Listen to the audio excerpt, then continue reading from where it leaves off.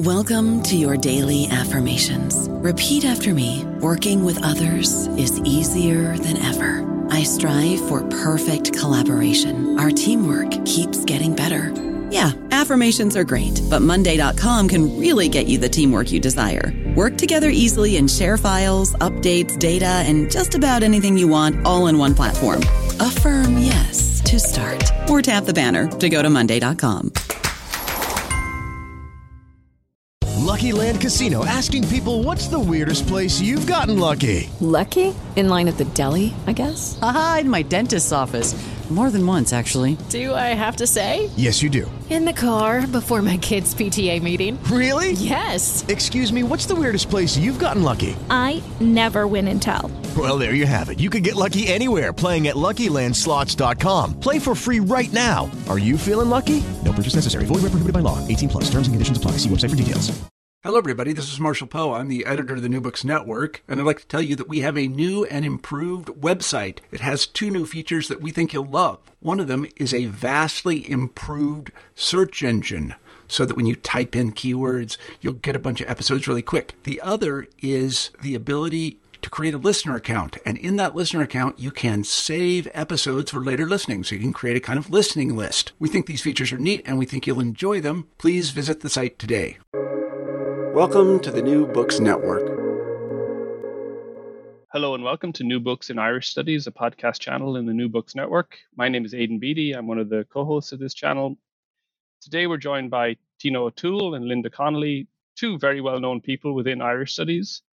Tina O'Toole teaches at the University of Limerick in literary studies and is also a founder of Link in Cork, the community resource centre for lesbians, bisexual women and their families in both Cork City and beyond.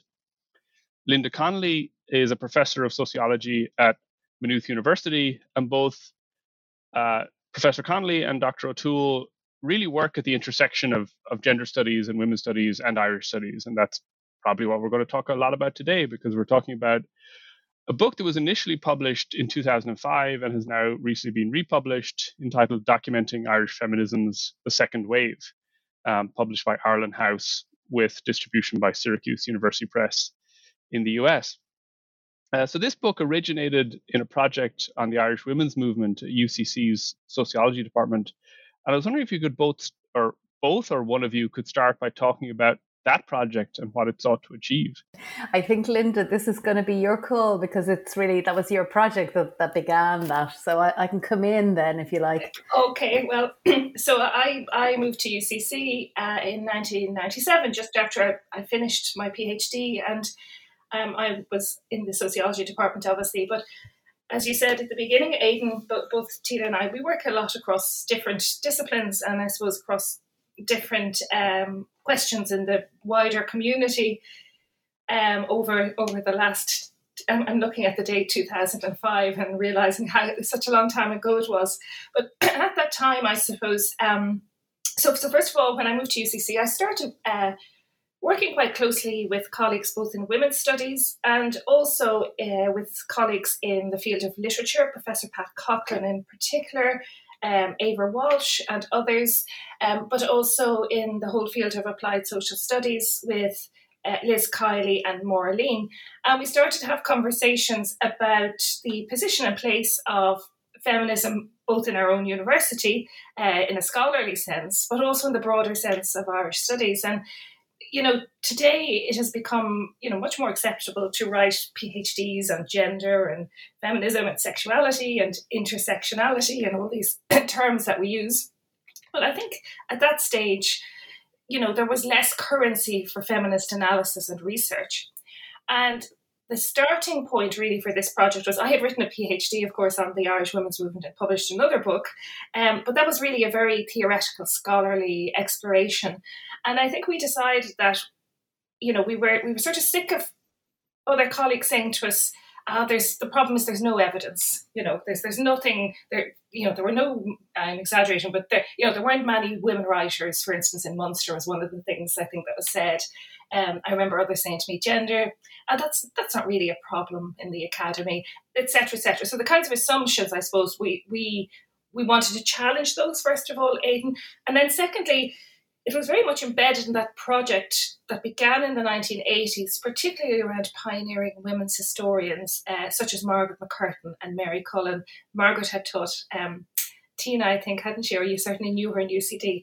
And Mary Cullen had taught me. So we had wonderful mentors and exemplars in that sense. And that project, and others indeed who were writing at the time, Margaret Ward, Louise Ryan, etc., had started that project of recovery work. So this particular book, documenting Irish feminism and the project, the Irish Women's Movement Project, was less about sort of our grand theoretical publications, which we were doing anyway. It was more about recovering the sources that we knew were there, but weren't accessible.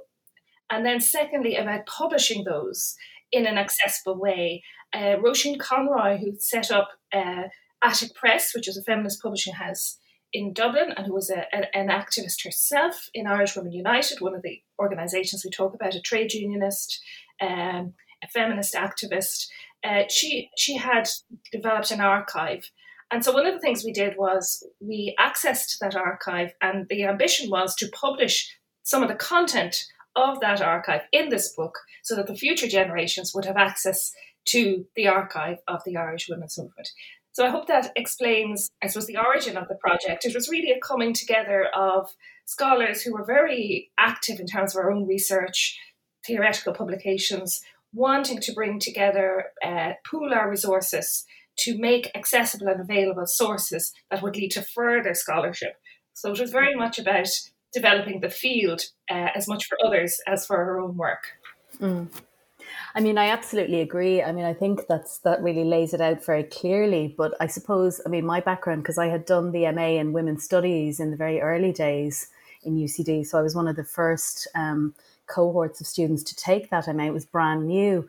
And it is, I mean, Linda, you're absolutely right. It is funny to kind of think it really is nearly 20 years ago when we're thinking about this project, you know, which is kind of scary. But in terms of how much things have changed in the meantime, women's studies, you know, it really was a very new thing in Ireland when I was doing it in the 1990s. And it was met with quite a bit of resistance. So being taught by people like Margaret McCurtain, who taught the history modules on that program, was certainly part of my you know, formative period, let's say, coming into this project. But also, I think the important thing maybe to underline here is that kind of maybe multimodal approach to feminist analysis that was coming through from women's studies at the time. So you had a very multidisciplinary approach where literature, social science, history, and, you know, a variety of other, you know, visual arts, other subjects were being taught all together. And so when you then, as certainly I did, went on to do the PhD, when you then go on and you, to some extent, go back into what were then very traditional disciplinary silos, you begin to realise that maybe there isn't so much space in the academy in that period for that kind of cross-cutting, for the kind of, you know, intersectional, if you like, approach, but also that multimodal approach that Linda's talking about, and certainly working on this project. So I came into the project as a researcher, as someone who was, you know, at the time that the Munster Women Writers Project, which was a sister project to this, began, was just completing my PhD. There hadn't really been too many opportunities to work in that sort of way with a group of scholars who are coming from, as Linda says, sociology, applied social studies, and literature on the wider project. So that was a huge opportunity, and I think the book that Linda and I produced in particular, you know, I think espouses a lot of that kind of attitude, of that approach. So the book itself then has this really interesting structure that actually makes it quite fun to read, right? That it's both a secondary analysis and then this collection of primary documents running through that. So is that structured in that way because of that desire to recover certain archival sources, or is it this kind of more multimodal thing, like a methodology that you're talking about, or I both? think if I can come in there, I mean, I think there's a bit of both going on, because I think certainly the documents, I mean, from the very beginning of this project, Linda and I were both really clear that the documents were central. And in fact, I mean, and Linda might say a little bit more about that in the beginning, actually just getting our hands on the documents, having the documents catalogued was the first part of the project, even long before a book was sort of ever thought of. But for me, I suppose, because at the time I was very involved in Link in Cork, and I was involved as a co-editor of the Link magazine and working with a really brilliant graphic designer there, Petra Stone. And the Link magazine at the time had, a kind of an uncannily similar format to our book, so putting together photographs and different kinds of movement documents, but also interviews with activists and kind of current events at the time. So I suppose it really was, in so many ways, I only really realized this looking back on it, an organic project that sort of grew out of all of these different experiences. So that the kind of the look that Petra was producing in her graphic design for the magazine, we quite happily imported into the book project. But one of the other I suppose, elements of this that we haven't really thought about or mentioned yet is the kind of pedagogical side of it. So as, pedagogues, as people who were very clear about the, if you like, mission of women's studies to educate as an educational project, we were really clear that we wanted a book that wouldn't be a kind of dusty monograph, that would be of use in the classroom. And even today, colleagues, I mean, even in the recent conference that I ran at UL, colleagues are still coming up and talking about how useful this book is as a source, as a resource for the classroom. So there are various different things, I think, coming into the making of it. Yeah, I think I suppose in a way as well, if you think about the equipment at that stage, and I should say, of course, we acquired funding for this. That was the other impetus. The Government of Ireland had just launched the Programme for Research in Third Level Institutions, which was a government-funded research project. Those were the good old days when that started. That's since all been scrapped. But so these were kind of university-wide applications. And in a way, I think, Tina, you probably agree with me, we were very strongly supported by the librarian at the time, John Fitzgerald, and it showed the importance of having allies in the management structure as well, and in the funding structures. And he was very keen to deposit the Attic Press archive and to make that also available in the library in UCC, which it still is, by the way, to this day. I'm always telling everybody, researchers, PhDs, to have a look at the Attic Press archive, because it covers so many questions and issues from the period. So the funding was important. And in a way, I'm on the management team of the Digital Repository of Ireland today, and I think in a way, Tina, I like to think of us as pioneers yet again of the kind of digital humanities in a way, because Petra, who you mentioned, who did wonderful work, and then obviously we had the support of photographers as well, Claude de Boyd, Derek Spear, etc. Yeah, who were there when these events happened. First-hand photographic accounts, so a lot of the photographs are from those two photographers in particular. But this was Petra with a scanner. It wasn't the kind of technology I'm looking at the Digital Repository today. Again, if you look at their website, incredible resources, huge advances in technology in terms of digital humanities. So in a way, this was very much, as you said, it was a work in progress approach. We were learning, and it was amazing what we could do with a scanner, scanning documents and then uploading them in this way. So I think that that's quite important. I suppose it was just as much as, we wanted to preserve the documents, we wanted to make them accessible in a book, but we also wanted to tackle the questions that had both, I suppose, driven Irish feminisms. Remember, as in the title, we don't have we weren't interested, I suppose, we have our own interests, don't we, Tina, but we weren't interested in pushing one particular agenda. We wanted to look at the different questions and divisions and aspects of Irish feminism in as much as we could, again, with the documents as the centre. So we were very interested in class. We did our best. It was more difficult in some areas. There was a lot of material, obviously, on reproductive rights, because there had been sort of, at that stage, how many years? 20 years. Now we've had nearly 40 years of activism around reproductive rights, contraception in the 70s in particular, abortion then in the 90s, and we've had a lot of abortion activism since.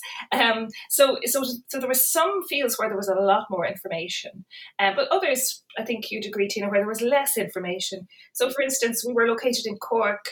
Neither of us had grown up in Northern Ireland, and again, it was difficult, I think, to access materials, even though we had some materials. But a lot of work has been done since, thankfully, on some of these questions. Class was very important as well, I think. It ran through all of the chapters. A lot of the organisations, contrary to the view that of Women's Lib, as Margaret McCurtain used to call it, as being a kind of a group of up to middle class women, there was a lot of class politics in the women's movement, which I think has been lost along the way somewhere. Sexualities, all these issues that perhaps were harder to talk about at the time in the 70s. I suppose we were trying to, again, recover some of those narratives. Mm-hmm. So I might go back to something Tina talked about, of like this as an organic project. And reading your book, I would have assumed that there was a certain amount of negotiation you had to engage in, since you're both academics and in many cases also writing about groups that you yourselves were involved with. And yet it sounds like that wasn't a problem, or am I misinterpreting it or misunderstanding it? I think it was, well, it's kind of hard to remember all the kind of various ins and outs, but I know that, like, certainly in terms of, because as Linda has said, the material on LBT rights was quite hard to access. And in fact, some of the material that we used, wasn't in the Attic archive at all. So I was using the Gay Community News archive, which is now the Queer Ireland archive, which is available now in the National Library. But again, it wasn't at the time. It was just the archive of a small community newspaper in Dublin. So finding documentary evidence of, at the time, quite marginalised and fairly invisible group in Irish society wasn't all that easy. And I suppose to kind of directly answer your question on that, a lot of the people that I was talking to about using that material were very uncomfortable with some of the material going into the public domain, because, this it wasn't that long after decriminalisation of male homosexuality. So the gay men's community in particular had been criminalised, but women were no more accepted in the mainstream community either, and there are various different ways of criminalising a community, as we all know, apart from legislative things. So people were quite some people, I mean, to be fair, some people were quite anxious about how the material would be used, where it would be, what would happen to it afterwards, and some people were quite happy. So, I mean, frankly, personal friends of mine were happy to give me material on the basis that I would use it for the book and then give it back to them. So that's a lot of that material is still in private hands. It's never been made available in any kind of accessible way.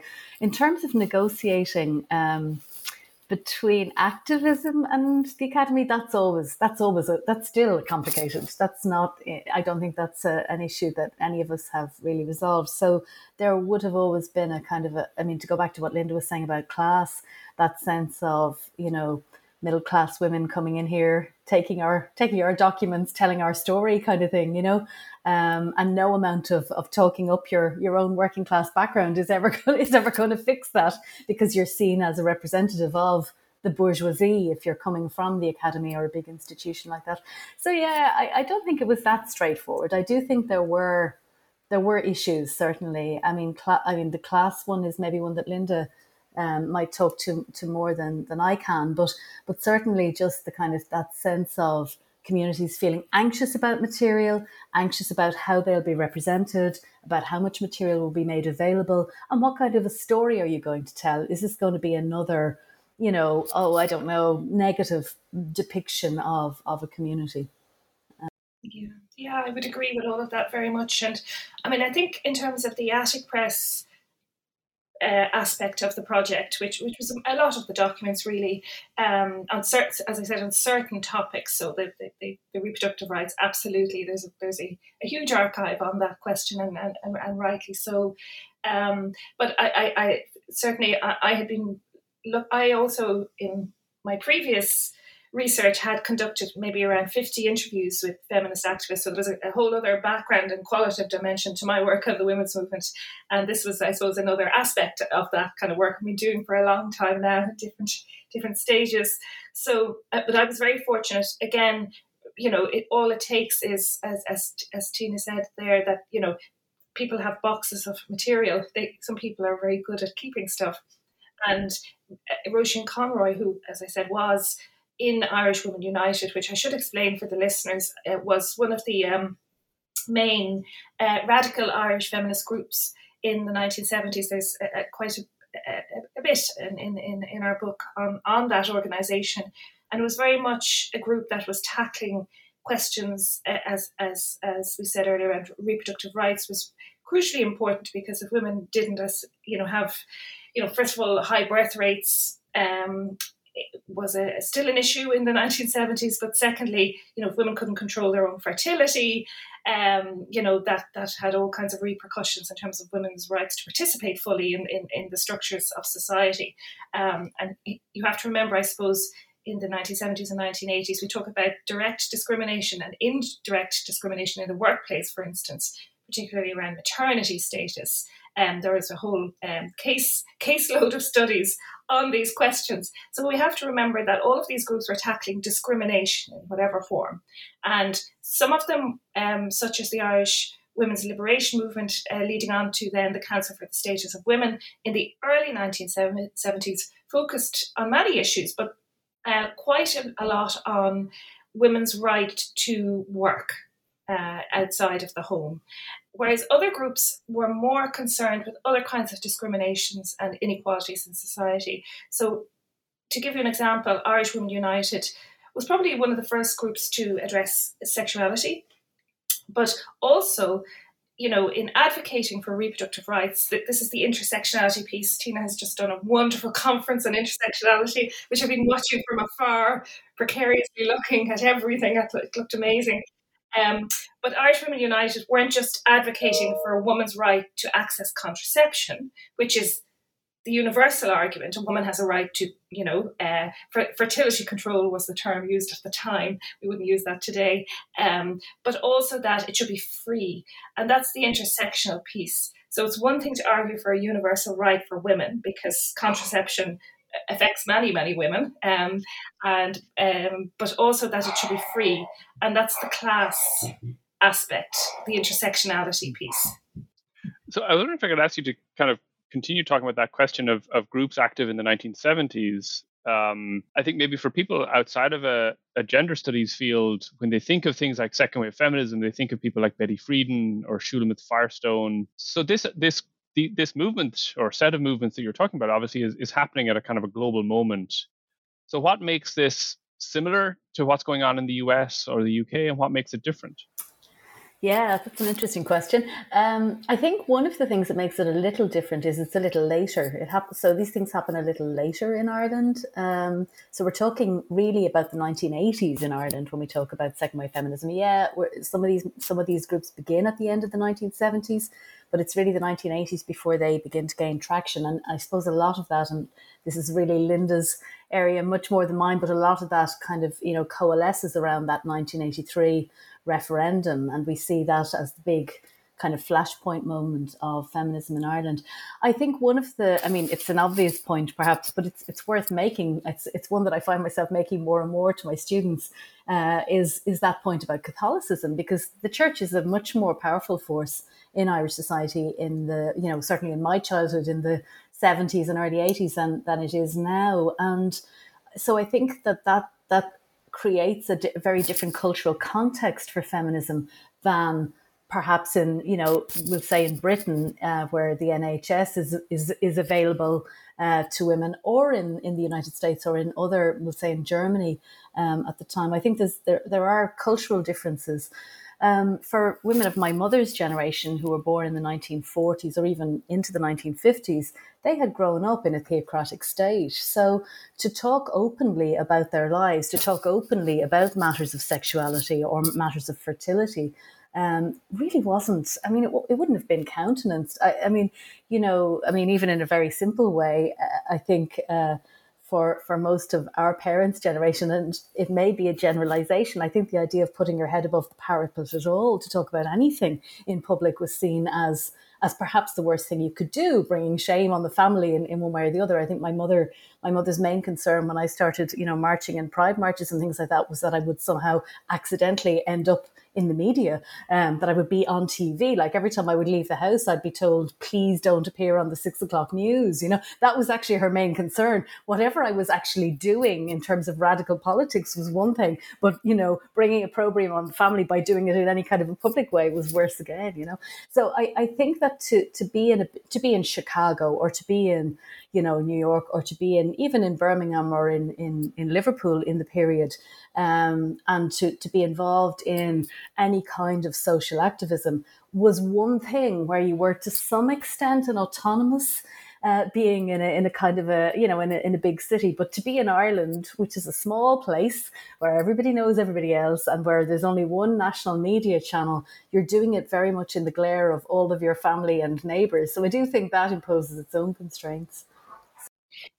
Yeah, I think the international context was really important in three ways, I think. So first of all, as you say quite rightly, the writings of the women's movement, particularly in the United States, where they were being read, and in a way, and also, but the methods, if you like, of radical feminism in particular, which was, I suppose we might say, broadly speaking, theoretically, that the liberal feminist framework is that you change society by changing the existing structures of power. And what's interesting is, we do need more women in the academy. We need more women doctors. We need more women, and we certainly did at that stage in all areas of public life, politicians, etc. So that argument is well taken. But I suppose the radical feminist approach was that it's not just enough to get the women in. You need to change the structures, not just of the institutional structures of society, but we need to change society as a whole.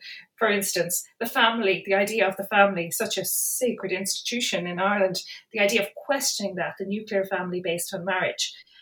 So all of these ideas internationally were, it sounds a bit crude, but they were sort of being imported into Irish society in a way. But what was really important, not just those ideas and texts and books, also the methods of the radical social movements of the 1960s were also being mobilised in Ireland at this time. And what was very important, again, in terms of the radical questioning, the sort of throwing out of the ideas of the nuclear family of what we later called heteronormativity. We must remember the language of the time was quite different in the early days of second wave feminism. All of these issues that women have autonomous bodies, they can make autonomous choices about their bodies. All of these kind of, I suppose, liberal ideas, but also the radical ideas around that were being, as I said, discussed through the medium of texts, of literature, all of these things. But the methods of the social movements, such as the radical feminist groups of consciousness raising, which were set up in different parts of the country. And literally, I mean, you think about it, why would this be so radical? Well, for exactly the reason Tina said, it wasn't the case that women came together and talked about an unmarried mother, for instance. These were all kind of taboo, stigmatized questions, shrouded in silence. And so that idea of women-only groups, and again, we've had this in the academy, debates about women's studies versus gender studies, but at that time, that was very, very powerful in terms of challenging the patriarchal norms of society. And some of these women were also very active in the labor movement. They were active in, all kinds of socialist groups. Some were very active in Republican groups, some were very anti-Republican. So, you had that, I suppose, confluence of ideas, perspectives, politics, very much of not just what was happening in Ireland, but the international social movements, I suppose, questioning all the structures, aiming to liberate different groups in Western societies and indeed beyond Western societies at that time. So the third thing so you had the literature, the writings, questioning women's role in society and offering an alternative vision of the kind of role and future our next generations of women could have in society. The second, as I said, being the radical social movements of the late 60s onwards, an international phenomenon. But then thirdly, again, some of the key activists in the Irish women's movement came from the States. Mary Marr, for instance, one of the founders of the Irish women's liberation movement, and were critical in arguing that the same kinds of ideas should be implemented in Ireland. So, and then of course the EEC, as it was called, then joining the European Economic Community, again, proved to be very important. You mentioned the decriminalisation of homosexuality, Tina, and that again was very much, I suppose, fought through European institutions. So by wearing my sociological hat, there were a number of factors, I think, sociological factors at this time, which broadly speaking were to do with the opening up of Irish society to external outside influences. And feminism was one of those. And I think, I suppose, what we've always tried to do is to ensure that feminism isn't erased or airbrushed from the meta-narrative of Irish studies as a kind of a footnote, or this was absolutely crucial in changing Irish society beyond recognition over a number of decades. But if that movement had not happened, we would be living, you mentioned the theocratic version of Irish society, we would probably still be living in that kind of society. And so that sort of solidarity with women in other parts of the world who are grappling with patriarchal religious structures, etc., is still very much to the fore. I don't know about you, but I'm very busy and I don't have a lot of time to cook. That's why I subscribe to Factor. Eating better is easy with Factor's delicious, ready-to-eat meals. Every fresh, never frozen meal is chef-crafted, dietitian approved, and ready to go in just 2 minutes. You'll have over 35 different options to choose from every week, including Calorie Smart, Protein Plus, and Keto. These are 2-minute meals. Factor meals are ready to eat and heat, so there's no prepping, cooking, or cleanup needed.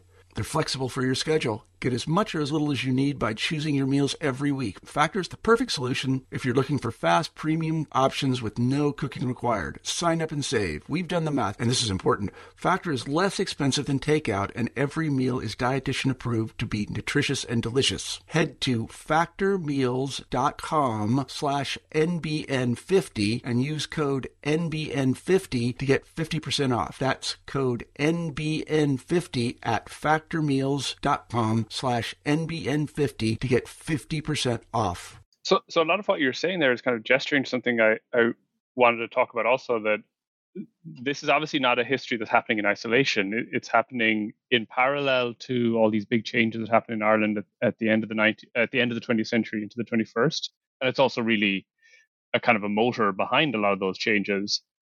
So if you were to write this book today, or if you were to write like a sequel looking at the 2000s, what has changed in Irish feminism? And I wonder if you could particularly talk about the fact that Ireland doesn't just go from being a very Catholic society to a nominally non-Catholic society. It also goes from being an almost exclusively white society to a much more racially diverse society. How does that change the nature of feminism in Ireland? Well, I suppose intersectionality is really where this wasn't a word in our vocabulary, certainly in the late 90s, early 2000s. Migration, I suppose, in both directions is something that I think would be a much bigger part of anything that I would write now. I'm not really sure if you can recreate a project in that kind of way, but, migration, I suppose, even though it's funny, it's not something that we ever spoke about. It's not something that there is a chapter in the book on, say, as a thematic topic. And yet it underpins almost all of the chapters in the book, because even what Linda's just been talking about in terms of those influences overseas and people coming from overseas who are part of the movement here, emigration was such an enormous part of anyone's life growing up in Ireland in the 1970s, 80s, 90s, and not just then, but in the period that we're thinking about. And so for all of the women who were involved in the Women's Lib movement in those years, the vast majority of their friends and comrades were living overseas and communicating with them at the time. So books and pamphlets and ideas were, there was all sorts of transatlantic exchange going on there and kind of trans-European exchange as well. And And yet that's not something that we addressed in a kind of formal way, which is sort of interesting, And it was really only in subsequent work that I did on queer migration that I began to think about the importance of that, in terms of just, how do ideas emerge? How do social movements begin to emerge in a culture? Like, how does that happen, and what prompts that? And as you say, Aidan, I think very much that the in-migration of peoples from all over the world has completely changed the landscape that we're working in now. And importantly, Anne Mulhall's recent work on the Massey Journal that's just been launched at IMA in the last week really highlights and kind of enlivens that whole intersectional approach to feminist scholarly work that's in tandem with migrant rights in Ireland. And in some ways, I think even, to think about updating, let's say, or reproducing a second edition or something like that of documenting Irish feminisms now, I think would be to hand it over to some of the newer migrants and ask them to kind of to say what they have to say about the culture that they are inheriting now, those second generation migrants growing up in the culture, perhaps, Yeah. I mean, I think, again, Ireland up until the early 1990s really was a sending country in terms of migration, and I know in my first project, a lot of the women I interviewed said that they left Ireland in the 1980s because they just couldn't stay. The atmosphere had changed significantly. So again, to give the broader societal context, you had again the return of very high rates of emigration, the Ryanair generation, as they were called. You had a series of referenda, underpinned by the quite successful, I would say, I hate to say it in some ways, organisation of a kind of a counter-right movement that was always there in terms of, opposition to, advances in reproductive rights, in particular women's, anything to do with bodily autonomy, sexuality.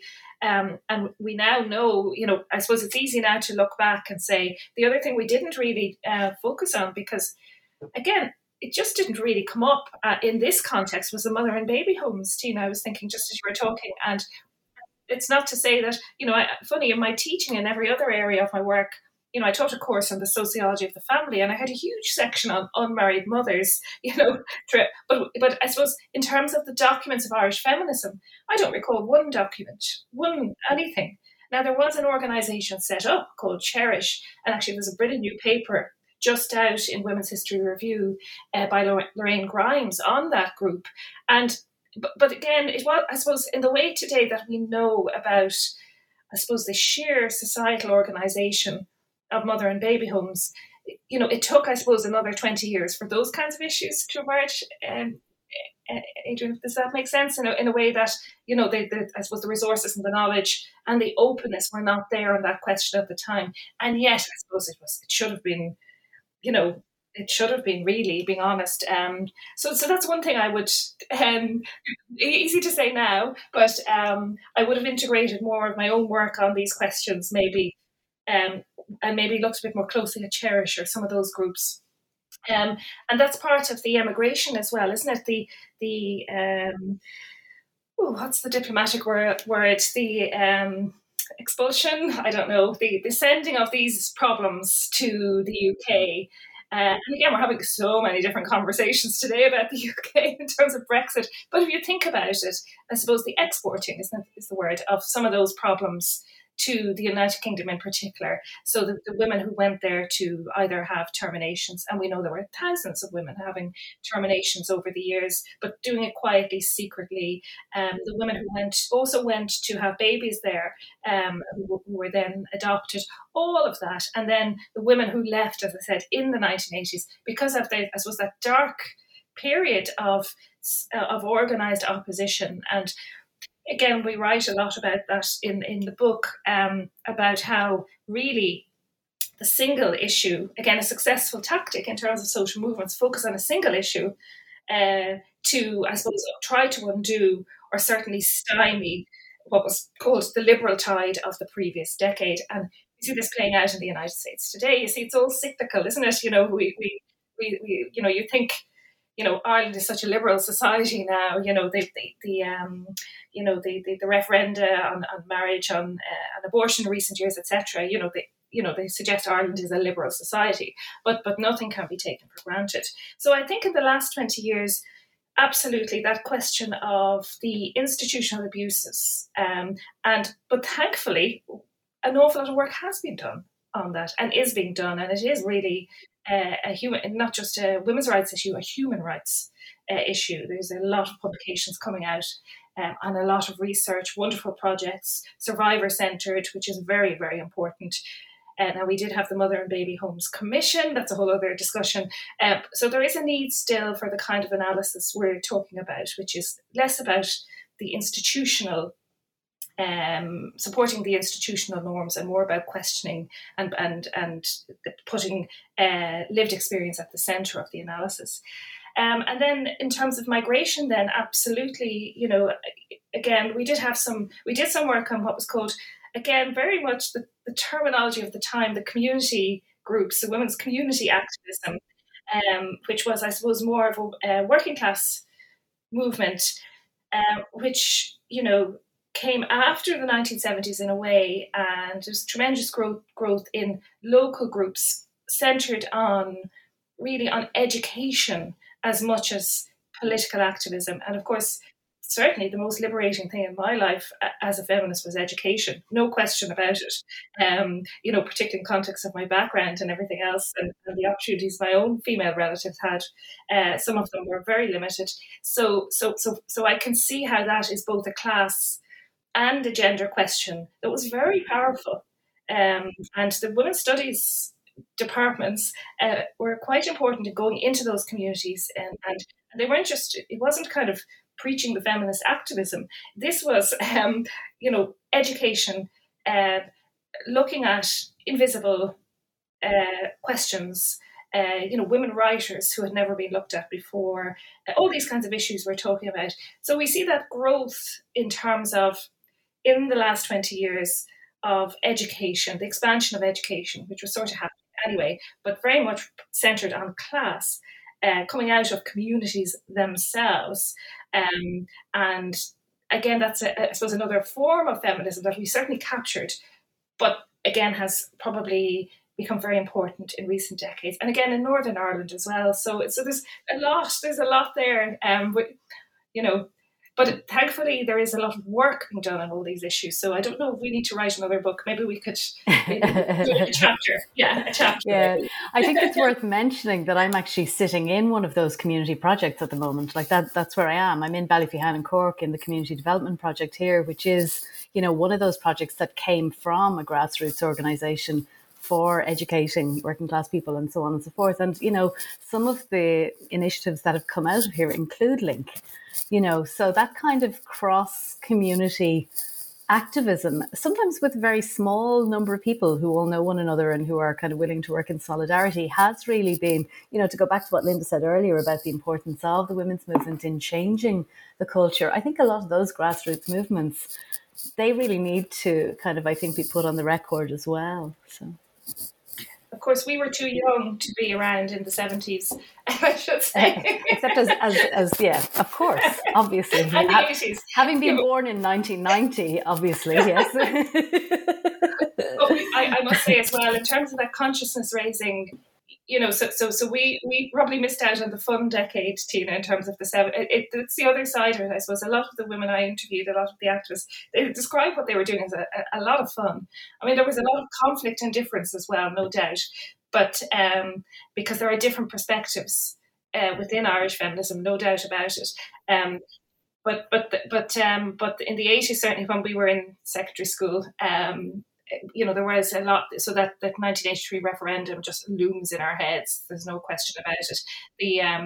The Kerry Babies case, the death of Anne Lovett in Granard, a young pregnant girl, she and her baby were found dead at a grotto. These are all iconic events that we lived through as well. So there's very much a kind of a strong biographical dimension, I think, that we're bringing to our academic work, which was really questioned for many decades by the sort of, the canon of Irish studies and Irish history, who were emphasizing objectivity at all costs. And it's very difficult to adopt that kind of positivist framework coming out of those experiences of the 70s and 80s. And those theory is very important, developing very strong theoretical frameworks and methodologies that ensure that the scholarship is very sound, but also doesn't deny, quite frankly, that we lived through those years as well. So I wonder if I could ask maybe a little bit about that problem that you're obviously trying to address with the book, or were trying to address in 2005, about basically securing recognition for gender studies and women's studies as legitimate fields. I started my undergraduate degree in 2005, and I don't think women's history was even a thing, and that doesn't seem like that long ago to me. And then I was shocked, as I think Tina used the word 17 years, and that was shocking to realize that's how long ago it was. You suddenly begin to realize your age. Yeah. So has this project been successful? Yeah. Have you succeeded in securing that place? I think it's much more, certainly in terms of, so I've been teaching at UL for 16 years, and certainly the number of people coming to me looking for supervision for PhDs, for MAs, and even final year projects at undergraduate level on feminist projects, on gender projects, on queer theory, and so on and so forth, has changed enormously in that, like across that period. I could almost track that. And I think the book is part of that change. I'm not sure that I would claim it as a landmark text as such, but it's certainly part of that kind of bigger picture. I think that people like Margaret McCurtain, working away quietly in the background, teaching women's history in UCD, in the late 1980s, in the 1990s and so on, you can see the number of people who come through, like Sinead McCool, who've come through those classrooms subsequently, working their way through a sort of a women's history agenda, if you like. And I suppose, I'm, as I'm constantly saying, I'm not a historian, I'm a literature scholar. So for me, it's a lot of this is about that kind of multidisciplinary work that we can all do together. So in some ways, I see the book as a landmark scholarly project in that sense, almost more than in terms of what it can do for women's history, in kind of showcasing what can be done when a group of scholars coming from different disciplinary backgrounds, including, by the way, graphic design, can come together and create something that is a lasting resource. Yeah, I would use that word resource. I see the book primarily as a resource, and deliberately designed. As I said, we didn't go down our sort of post-structuralist, whatever it was at the time, whatever the theoretical trends at the time. Clearly it's very informed by our theoretical positions and frameworks, and we write a lot of theory, Tina and I, in our other publications, and have worked on a lot of empirical projects as well. Qualitative research, interviews, documents. I work a lot with documents. As well, still am working with documents in a different period, in a different time now. But I think I saw this book, certainly from my perspective, as something that would lead to other pathways in the future. And it captures available documents. It records the key events. It provides an analysis. But I think, if anything, it has. It's difficult to say if it's had an impact. But I think it is. So I know it is used quite a bit, and I know one of the achievements was we were able to use the project as leverage to get the Attic Press archive catalogued and made available with that strong support of the librarian at the time. So to me, most of the projects I work on have an output like that. I recently digitized interviews, or there's some kind of. I recently worked with the military archives to get a file released with a family that. A very important file, one of the most important files of the Irish Civil War, but trying to get things, I suppose not having that, I'm trying to say, again, be diplomatic yet again, not saying that I want those resources for me in my work, that actually we want to make these resources available as part of that work. So then it's kind of, maybe it might be activism with a small a, but it is important. We understand the importance of resources, of materials that can, I suppose, empower other researchers. And I'm not just talking about researchers in women's studies, because, as I said earlier, this is very important that when you're looking at, I suppose, the political landscape in the 1980s, that these questions are included alongside the Troubles, alongside the terrible recession, the high unemployment. And so it's about, I suppose, claiming that space in knowledge, but also creating a space for further research. So I do think there has been, when you look then at the subsequent, the Field Day anthology that the women, what year was that? I can't remember at this stage. What year did the Field Day come out? It was just after, it was around the same time, actually. I remember getting it as part of the project. There were a number of these projects were happening at the same time. And also, I have to say, they were partly a reaction as well to, I suppose, the exclusion of women and the exclusion of feminism from very key canonical projects, texts. We were working on when I started as an undergrad in sociology, in the sociology department, there were no female lecturers. The first female lecturer came in, I think, second year or third year, and then subsequently became my PhD supervisor. God knows what would have happened if she hadn't come. Again, in my department in Cork, promotion in our universities for women was a huge issue. I mean, Margaret McCurtain was never promoted beyond lecturer level. Alva Smith, incredible scholar, hugely important actor in the Irish women's movement, in Irish academia, and more recently in so many campaigns, the same thing, had to go to court with UCD and lost. I was the first woman promoted to senior lecturer ever in my department in Cork. So all the women they just had the presumption they would never progress. So we have come a long way. I'm a professor now, so 2 years senior lecturer, we're still hanging in there in terms of, But I mean, to go back to what Aidan was saying about that kind of 2005 experience of history. I mean, just to give an example of this, and this is totally narcissistic, but I won an entrance scholarship to UCD because I came first in history in Ireland in the matric. So you would have thought that I would have done history, which I did do in first year. But at the end of first year, I gave up history because I just saw there was no place for me there. It was very masculinist. It was a very particular narrative. And I mean, at the time, Margaret McCurtain, unfortunately, wasn't teaching first years. I didn't encounter her again until I did the MA in Women's Studies. And I did what was then called pure English. So I went into an Old Middle English and Modern English literature degree, which is what I did. And arguably, I mean, from a literary point of view, have ended up being a historian anyway, because I mostly work on literary history.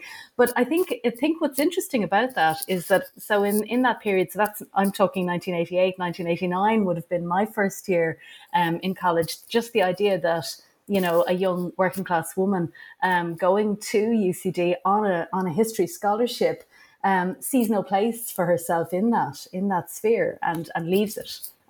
So I think that if nothing else, I mean, to go back to the biographical, that kind of tells its own story, really. But now I think that is not the case. There is a lot of work being done on, a lot of PhDs. It's and then I suppose the whole, the questioning gender binaries is also in there. Your conference, I think, demonstrated that so well, Tina, as well, from afar. But all the different kind of trans activism, and it's just amazing to think how much has changed so quickly. Yeah, but I mean, it is a rapid change in so many ways when you in terms of a lifespan. Yeah. I suppose the big question, though, has always been, to what extent has that transformed the canon, or what we used to call the mainstream? And I'd be a bit less, perhaps, positive about that in terms of, I suppose there was always this, certainly you mentioned silos, Tina. On the other hand, the whole, I suppose, movement within Irish academia around questioning authority, epistemic authority, hasn't just come from feminism. You mentioned migration studies, race, gender, class, all of the hugely important work being done in Galway, for instance, in the Centre for the Study of Labour, Gender and Class, that John Cunningham and Sarah Ann Buckley are heading up there. I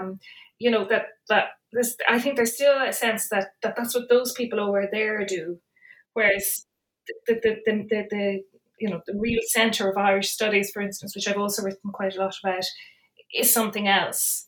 And I think that relationship between the canon and these other kinds of perspectives that have come from very marginal positions, as we've described just there, even in our conversation, that might be news to younger people. We didn't just arrive to these positions, hey presto. That there's a whole context, I think, to biographical, structural, around the kind of work we do, structural in terms of Irish universities, all those things we touched on there, class.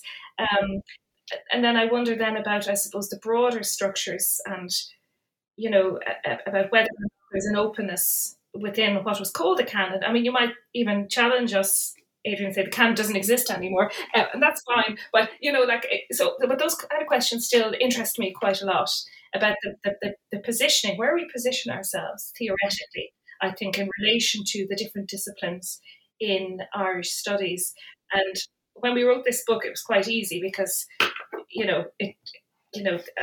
it was more marginal, I suppose. Whereas now there's an awful lot of work, as we've outlined. So they're interesting questions. I'm interested to see how epistemic authority plays out, important positions, all those kind of structural questions, and the important books. What are the important books, so to speak? Yeah. Well, I mean, I know one of you started, I think it was you, Linda, by saying that one of the purposes of this book was start debates rather than kind of close it off. And if this conversation is anything to go by, obviously it's been a quite successful book in that regard. And I think it's clearly a really wonderful archival resource as a book. This might be a slightly insulting thing to say, but it's perhaps also a historic document in its own right, if I'm kind of aging you a little bit then. Absolutely. And obviously it's a as well as just being a very useful pedagogical text, it's also just a very readable and enjoyable text to read. This has been a really wonderful conversation, and I want to end before we go on too long, but thank you so much for this great conversation and for writing a great book. Thank you. Thanks, Aidan.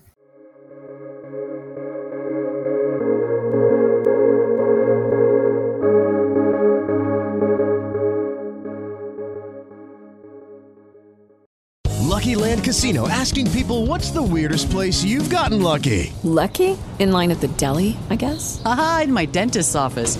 More than once, actually. Do I have to say? Yes, you do. In the car before my kids' PTA meeting. Really? Yes. Excuse me, what's the weirdest place you've gotten lucky? I never win and tell. Well, there you have it. You can get lucky anywhere, playing at LuckyLandSlots.com. Play for free right now. Are you feeling lucky? No purchase necessary. Void where prohibited by law. 18+. Terms and conditions apply. See website for details.